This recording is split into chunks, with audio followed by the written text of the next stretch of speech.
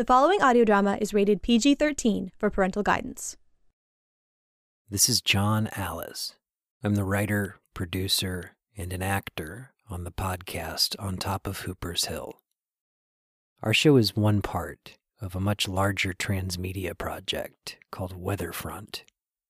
I want to say just a little bit about what that means. One crucial challenge of modern life has to do with keeping our hearts intact in the midst of constant crises from all directions. There's no straight line through a dizzying world that keeps us always off balance and our perceptions overwhelmed. Weatherfront is interested in telling its story in a way that mirrors this feeling. For this reason, the project shifts mediums as the story moves along.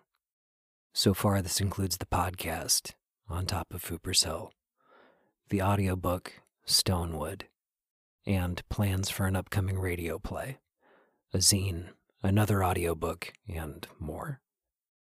The tone of the project casts a broad net, too.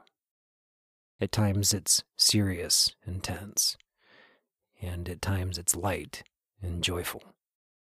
It's been said that life doesn't cease to be funny when people die any more than it ceases to be serious when people laugh. You're about to listen to episode 9 of Hooper's Hill, Bobby's Bangle Baby. I should set the scene.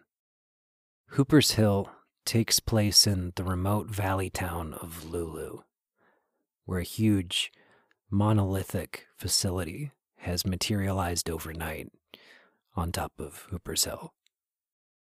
Its purpose isn't clear. Its hundreds of workers won't say a word, and its appearance comes concurrent with all kinds of perception problems among the people of Lulu.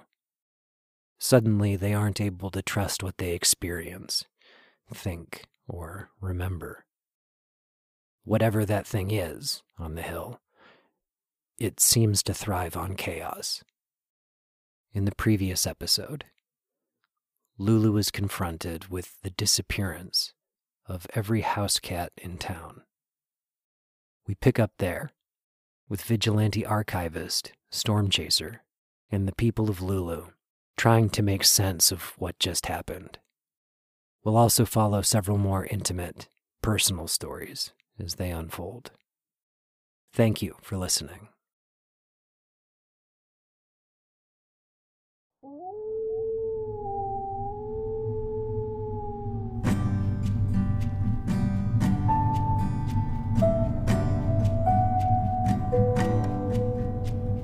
Bobby's Bangle Baby is on the milk box. Moogie has done a thing Moogie wouldn't do. I love yous pass like pledges. We're on the outer edges of the heartbeat of the moment looking in. I could use a friend. Welcome to Lulu.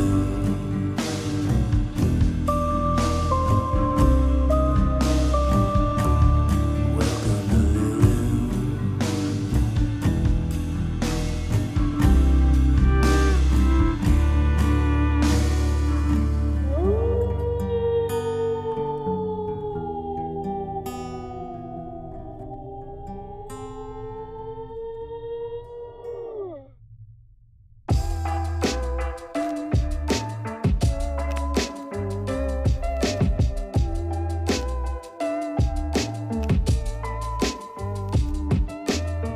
Lulu is not my first go-around with obsession.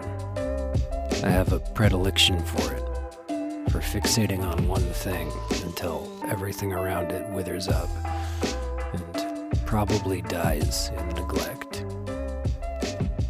Other iterations of this quality have included monk-like asceticism, fasting for weeks on end, and recharging only periodically with simple starches and tea.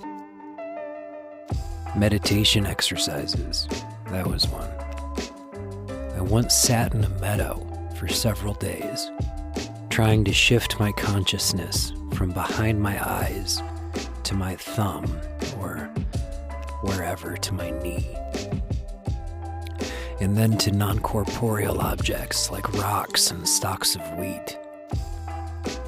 My mind would sit in a nearby stone and observe my body in a detached way, without ownership. When mosquitoes would land on me or wild animals would sniff at me, I would watch from the rock as they did with my body what they wanted.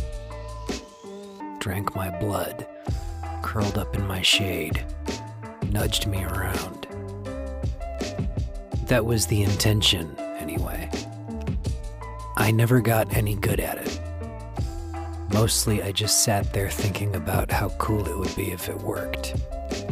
That and remembering things, dredging up embarrassments, hurting my own feelings with old memories for no reason.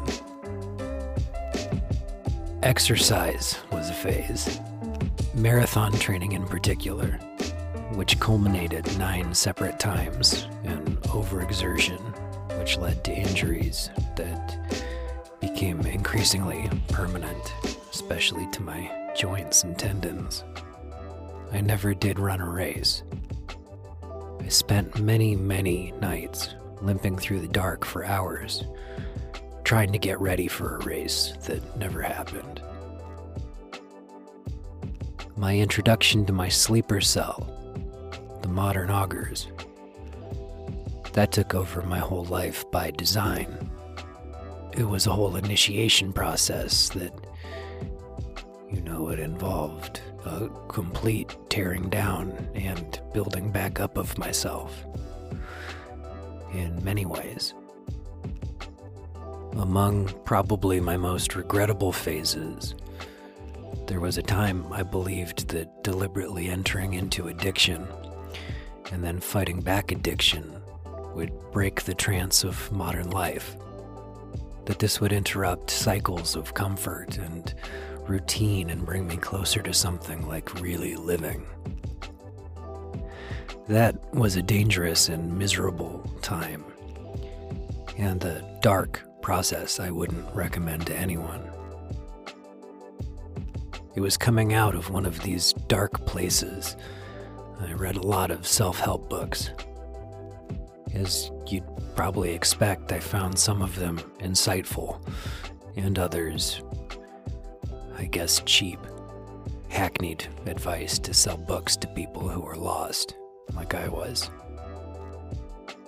I read one book, which I won't name here.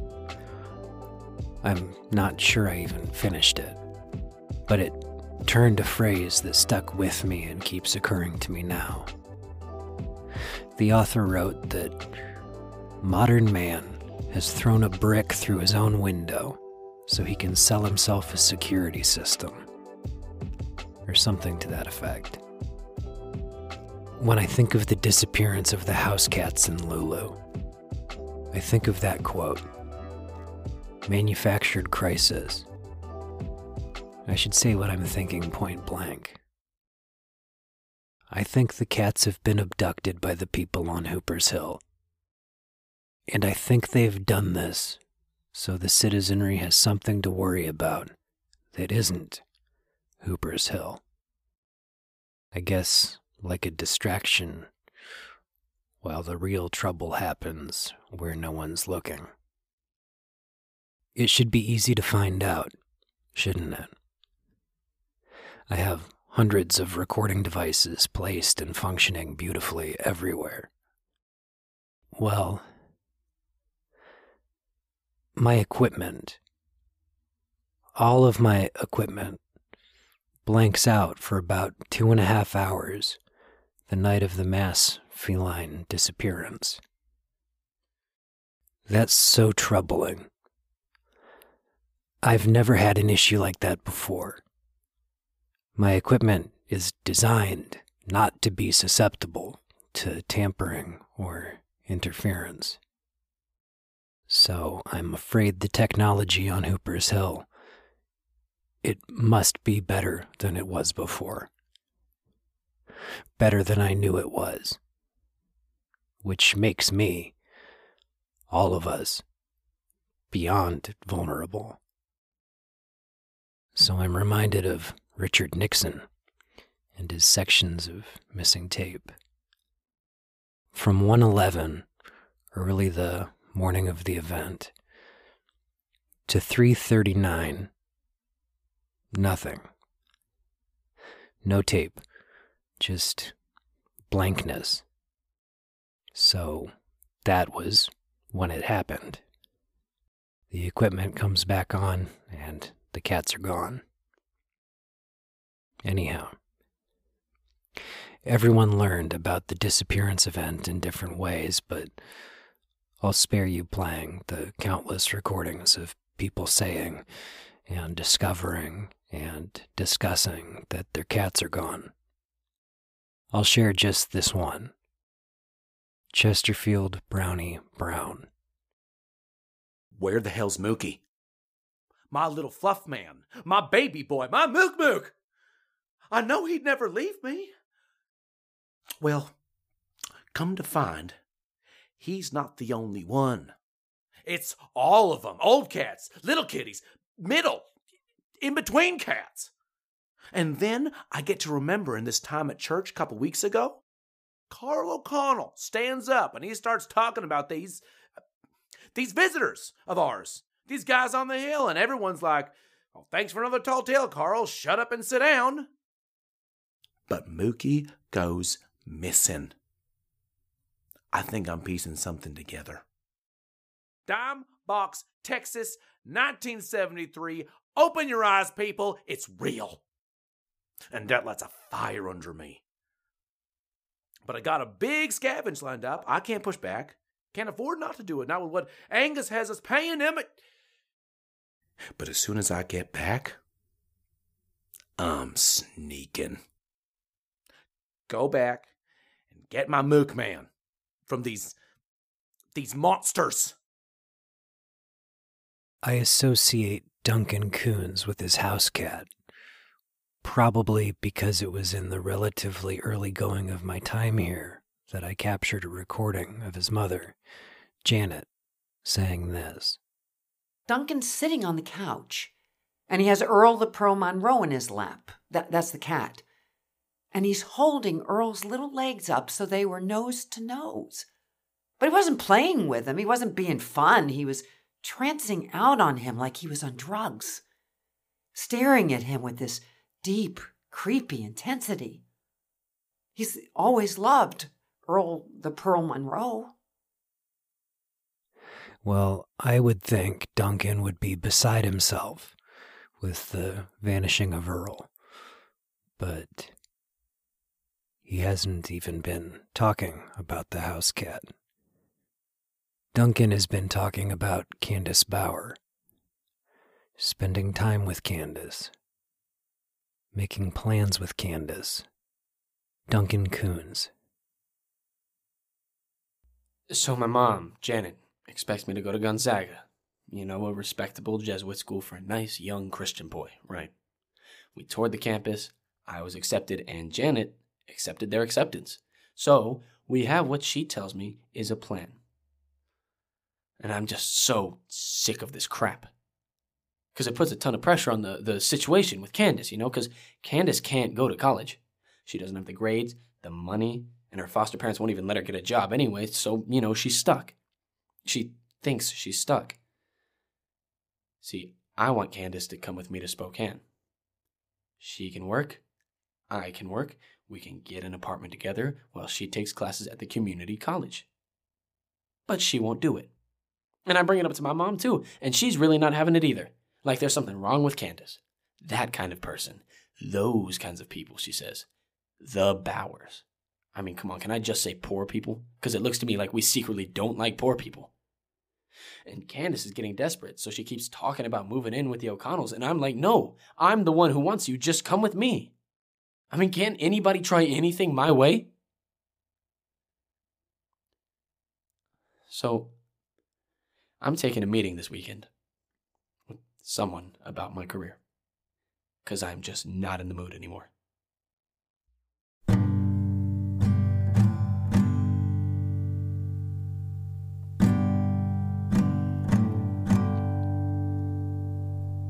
When can I go?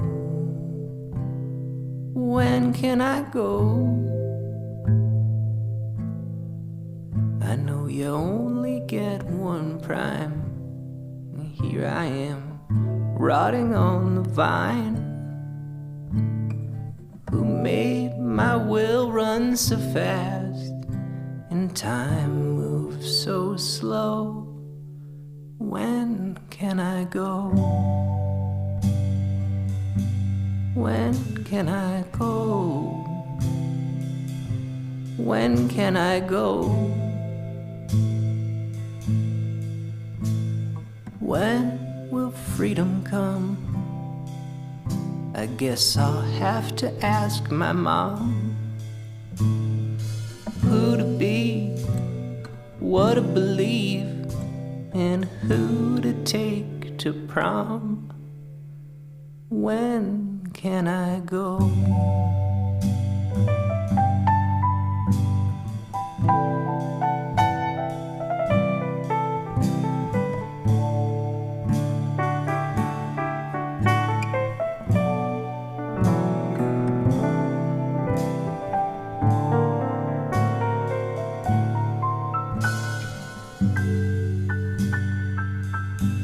When can I go?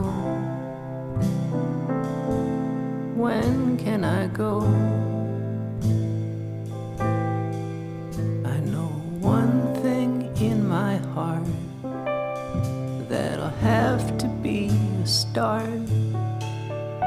But my voice is not for choices, I just play the scripted part.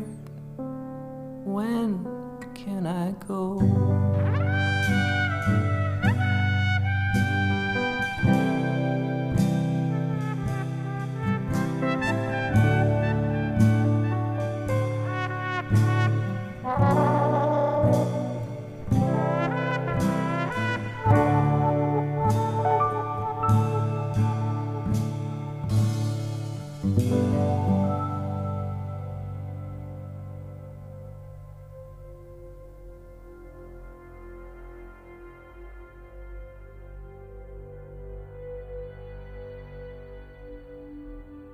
It's a strange thing about shared crisis.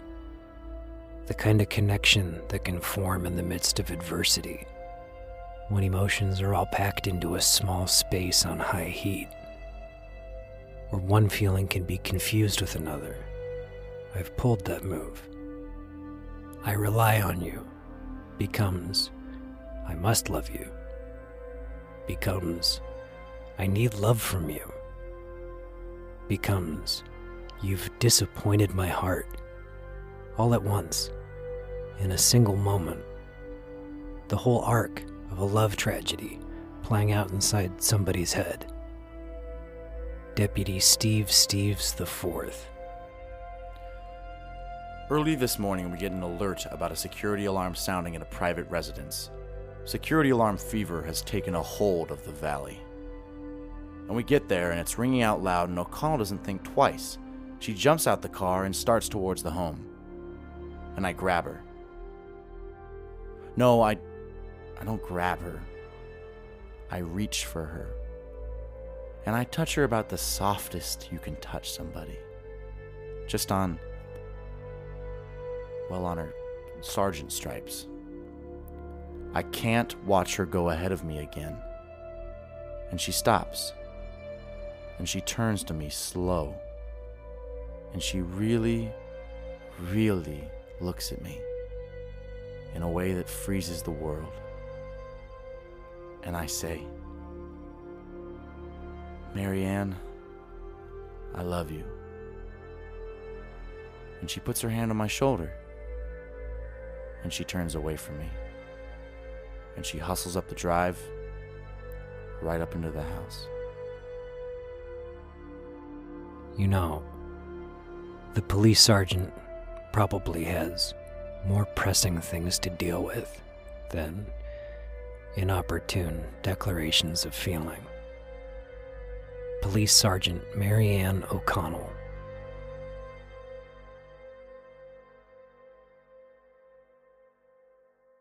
Yes, I did have an exchange with Deputy Steves. I think I need to withhold comment. Sergeant O'Connell hasn't told husband Carl about any of the business with the deputy. She doesn't tell Carl much at all. She gives him instead her go-to line about practicing discretion with all topics work-related. The typical conversation goes something like this. Carl says, "How was your day?"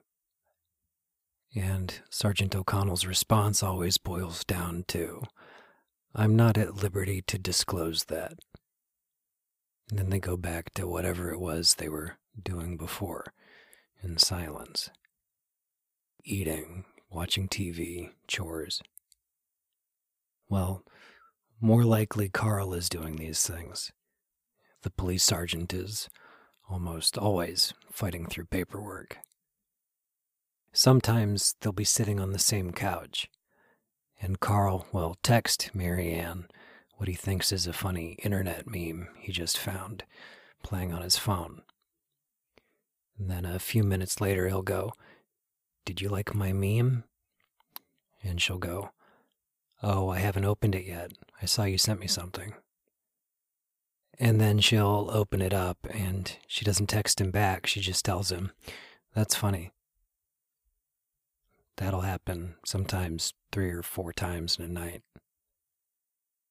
In spite of this culture or, I don't know, habit of silence in the O'Connell household, Carl is on the scent of something. The police sergeant is preoccupied with something. Pharmacist, husband, Carl O'Connell. Why are the O'Connells behaving like weirdos? Why the obsession with abandoned children? Is it such a loveless marriage? Why don't they have their own kids? Frances Tillman, Candace Bauer, Joe. These aren't everyday kids. These are strays that want moms and structure and rules. Frances doesn't get that with Tamara. Candace's mom is always in prison. Maybe we actually care. Maybe we aren't just trying to distract ourselves or plug some hole in our marriage. That's what people are saying, isn't it? There's nothing weird about caring. But Joe. The way Mary Ann talks to Joe, the way she goes to him just as soon as he clops into town. "How are you eating? Have you made any new friends? Are you warm enough at night?"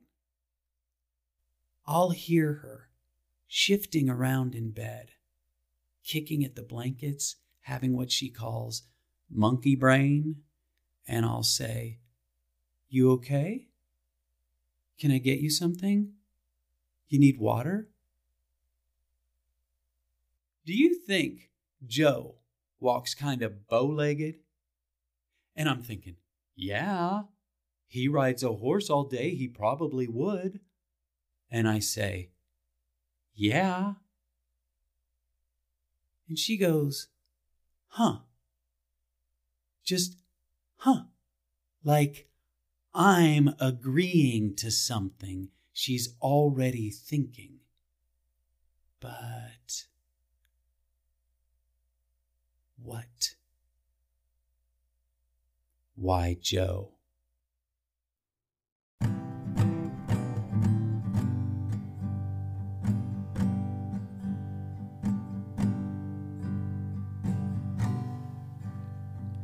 Bobby's bangle baby twists in limbo. In fits we call the city, seeking word. This part is never pretty. The parting is always hard. The party hits an end and is retired. Now where's that second wind? Where are our friends if not in Lillard?